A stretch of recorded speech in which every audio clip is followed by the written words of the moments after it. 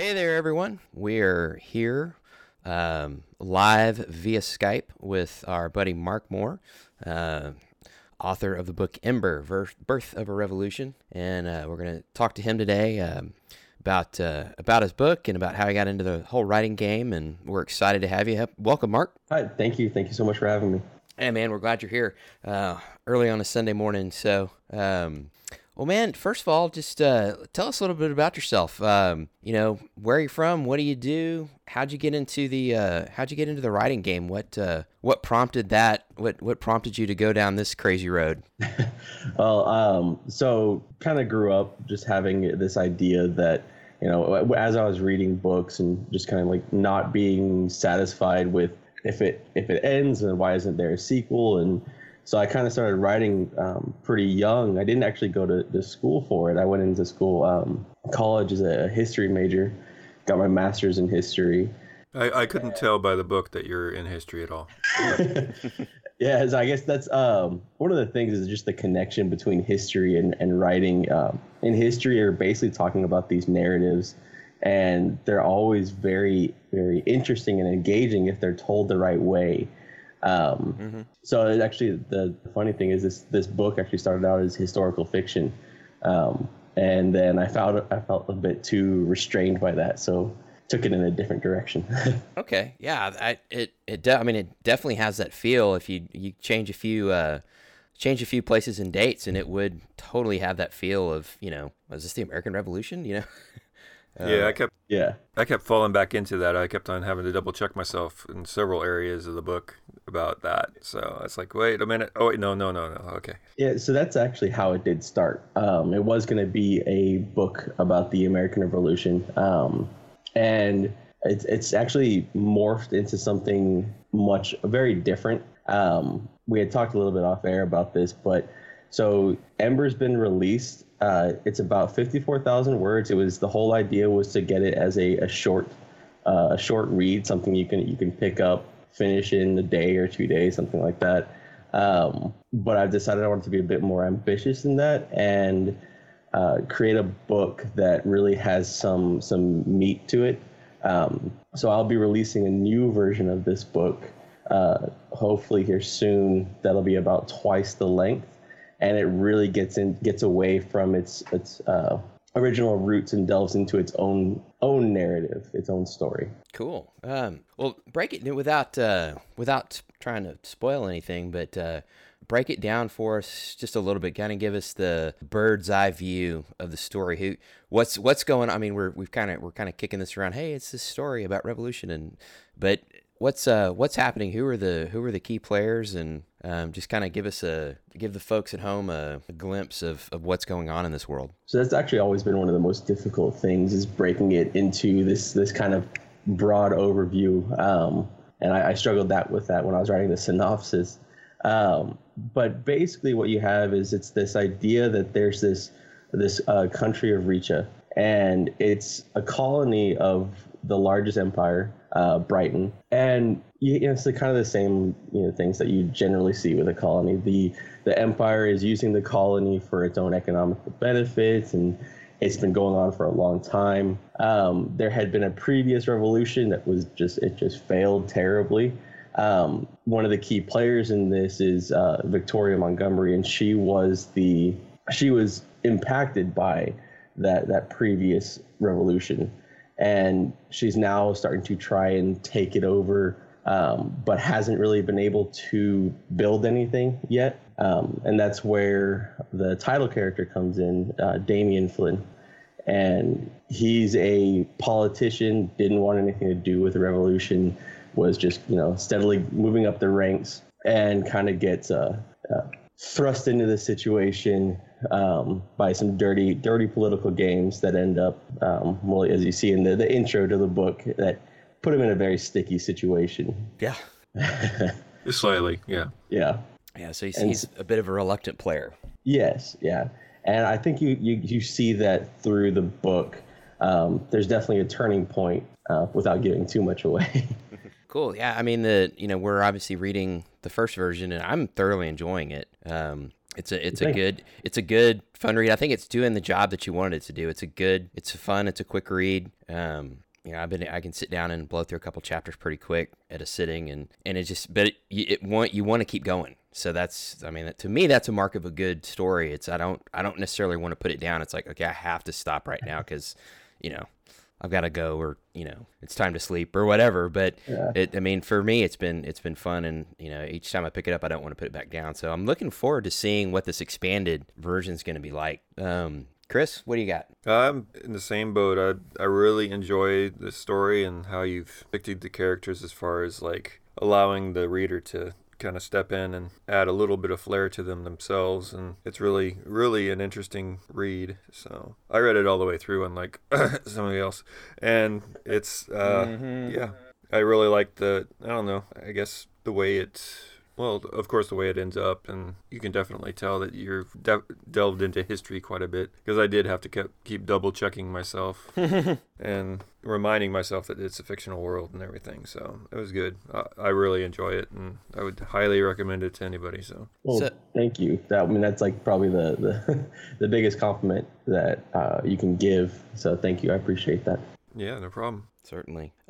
Talk about, you mentioned, I want to get into just a few minutes, just get into the process. You talked a little bit about it was difficult, giving the broad overview when you were writing the synopsis and putting it together, and now you're going back and expanding it. Did you find that you had a process in the beginning that you thought was going to work that you ran with, or was it kind of trial and error until you got to the stage where you felt like you were really rolling and actually writing the book? What was that like, I guess, getting started and getting through the whole thing, at least the first time? So for me, the process of writing this was kind of a series of rude awakenings. I think that's the best way to put it, because you go into it thinking, I know what I'm doing. I have this idea of how it's going to go. And then you kind of underestimate the work that's going to be put into it. And so I started it, and I was actually applying for a creative writing program at the same time. And I was going to use my book as part of that, my application to that program. And, I had a set 30-page limit, of something, and submit it that way. And so I wrote those 30 pages, and I wasn't happy with it.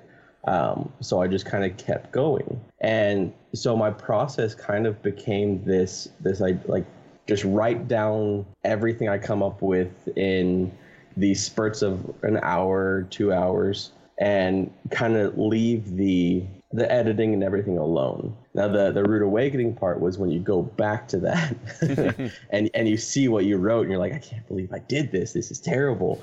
And so my whole process is kind of morphed into this thing where the writing part is actually the easy part. It's the editing part that becomes the difficult one. Because it's what I've started to do is I'll write it all out and then go back. And that's actually what I'm currently doing right now with the new version. I've added about 40,000 words to it. And now I'm going back and going through that 40,000 words. And this is kind of like a cursory look at everything. Does this fit? Find the high level mistakes, and there's always a lot of them. And then after that, you kind of, I'm lucky enough to have Casey Reynolds. She's a good friend of ours, and she's been helping me edit the original version, going back and going through it. We have it on a Google Docs, and she's been just excellent in pointing out all the grammatical mistakes, word usage, all that things, and helping me bring it together. And having that help, that editor, has been amazing. Cool. Yeah, that's actually a question I was going to ask. It's like, how are you passing this back and forth? But you're doing it via Google Docs. That's neat. Yeah, so it's not perfect.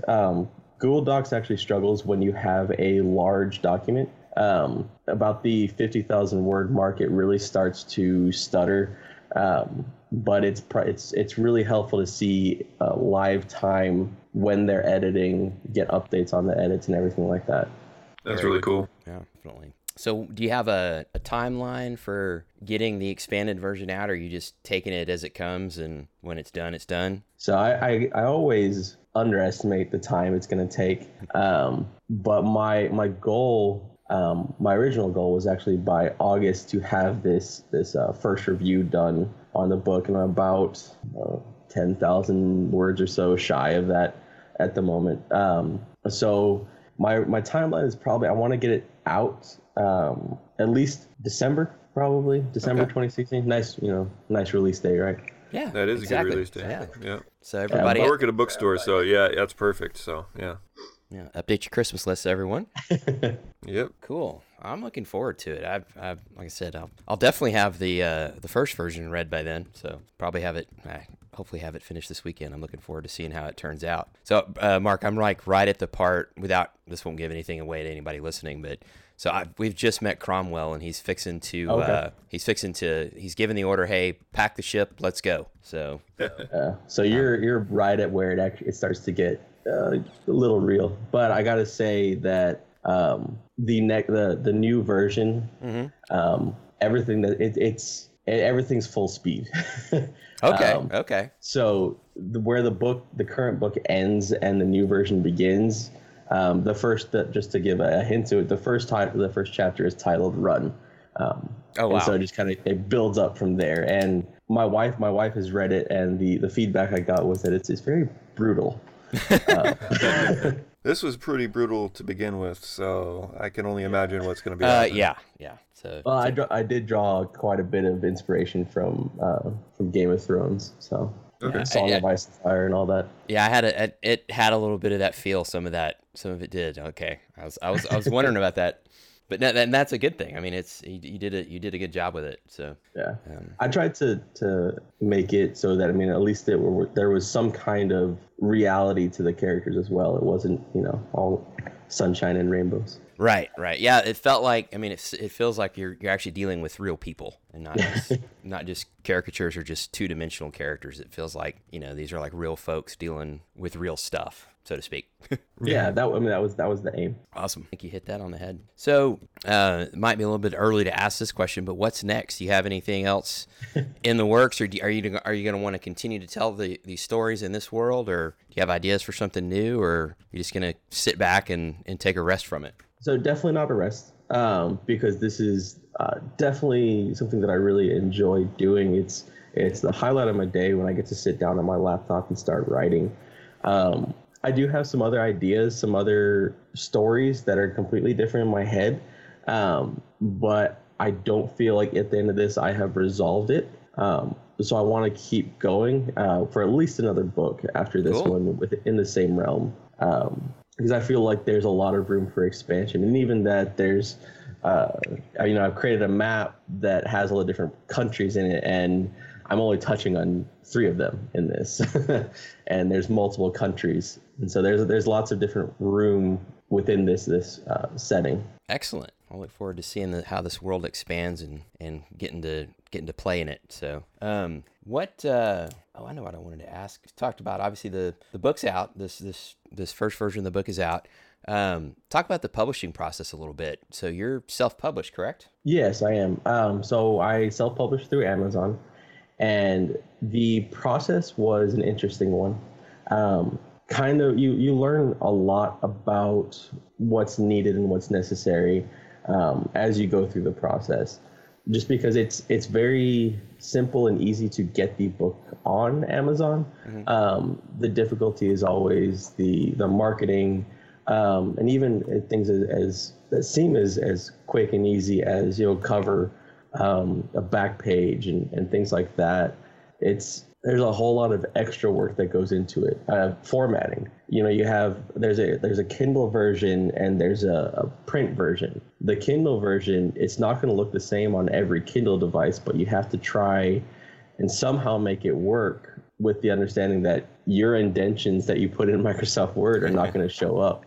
And it can cause, I've seen the format on some different devices, and it mm-hmm. sometimes looks a little skewed, and it's a whole different challenge, just trying to deal with all these different multimedia pieces that you're going to be doing the book on, and how it has to look one way in print, one way on a Kindle, one way on a Nook, And it's just it's a different process. Interesting. Yeah, I had similar issues when I was getting my. I had a first comic come out, and it was the first one, so all the printing process and all of that, and like emails back and forth from the person that was printing my stuff and everything, and it's like, oh yeah, I guess that page is just a little bit different, and going back and forth with all that, that is an eye opener as far as that goes. Yeah, definitely. It's one of those. That's one of the things when you're going through the self-publishing process. And more again back to the rude awakenings. There are all these different things that you don't really take into account when you start,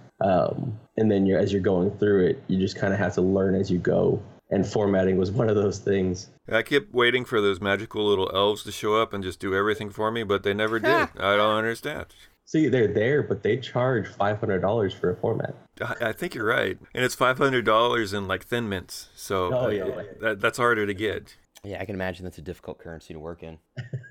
Especially for you guys down there in Texas. I mean, the heat, man, that's like when they all stick together, I think that's actually just one Thin Mint. So you got to start over again. That's when you got to be strict and do it by weight and not by individual Thin Mints. I think you're right. Yeah, you're talking. There's always a loophole. Smart thinking. Well, sir, man, we really appreciate you coming on, and thanks for making yourself available. And we really did. I know Chris enjoyed the book. I'm still enjoying it. If folks want to find it, I mean, they can just hit Amazon, do a title search, or do an author search, and you'll pop up. So the easiest way that I've found is just to type in the search bar Ember, EMBER, and then Mark Moore, because there's multiple Mark Moores and there's multiple books titled Ember. Gotcha. Okay, cool. If folks want to find you, are you going to do any kind of social media push when you're getting ready to release the new book, or is there someplace folks can go to find out about it, or are you just going to kind of play it by ear, or what? So I do have a Twitter. It's at RedbeardFlynn, and Flynn is spelled FLYNN. And so I'm trying to keep up with that. I have to admit that I'm not the best with Twitter, but I've been trying to keep pretty regular updates on there. Excellent. Very good. So folks can go there and keep track of what's happening. So everybody go follow that Twitter account and keep your eyes open. And like I said, update your Christmas list, y'all. This is gonna be a lot of fun. So I'm looking forward to the expanded read now. Well, Chris, did you have anything else? No, I enjoyed the book very much, and I wish you well, and hopefully, I will be picking up the next version, so, and hopefully everybody else that's listening will too, so that's the way we should do things, right? That's right. So I did want to thank y'all very much. One of the greatest challenges when you self-publish is trying to get exposure. It's hard. It's more difficult than writing the book itself. And it's something that y'all are doing a great thing here by just bringing on anyone who's working on anything independent. My editor, Casey Reynolds, she's been awesome, and she's working on a tremendous, awesome thing on travel guides where she's going in and giving these travel itineraries based on your needs and desires, and it's her own baby called Nothing to It Travel, and she's another independent person trying to get the word out for her things, and it's very cool. It's a great help, and it's very, very, very much appreciated. Cool. Yeah, you always gotta help those people who are helping you, because they don't like Thin Mints as much as you think they do. So yeah. Yeah, I mean that's kind of how this whole thing works, is folks helping everybody, helping each other out. So man, we're glad we can do it. Glad we can have you on, and wish you nothing but the best going forward, and looking forward to what you've got coming out in the future. I appreciate it. Thank you.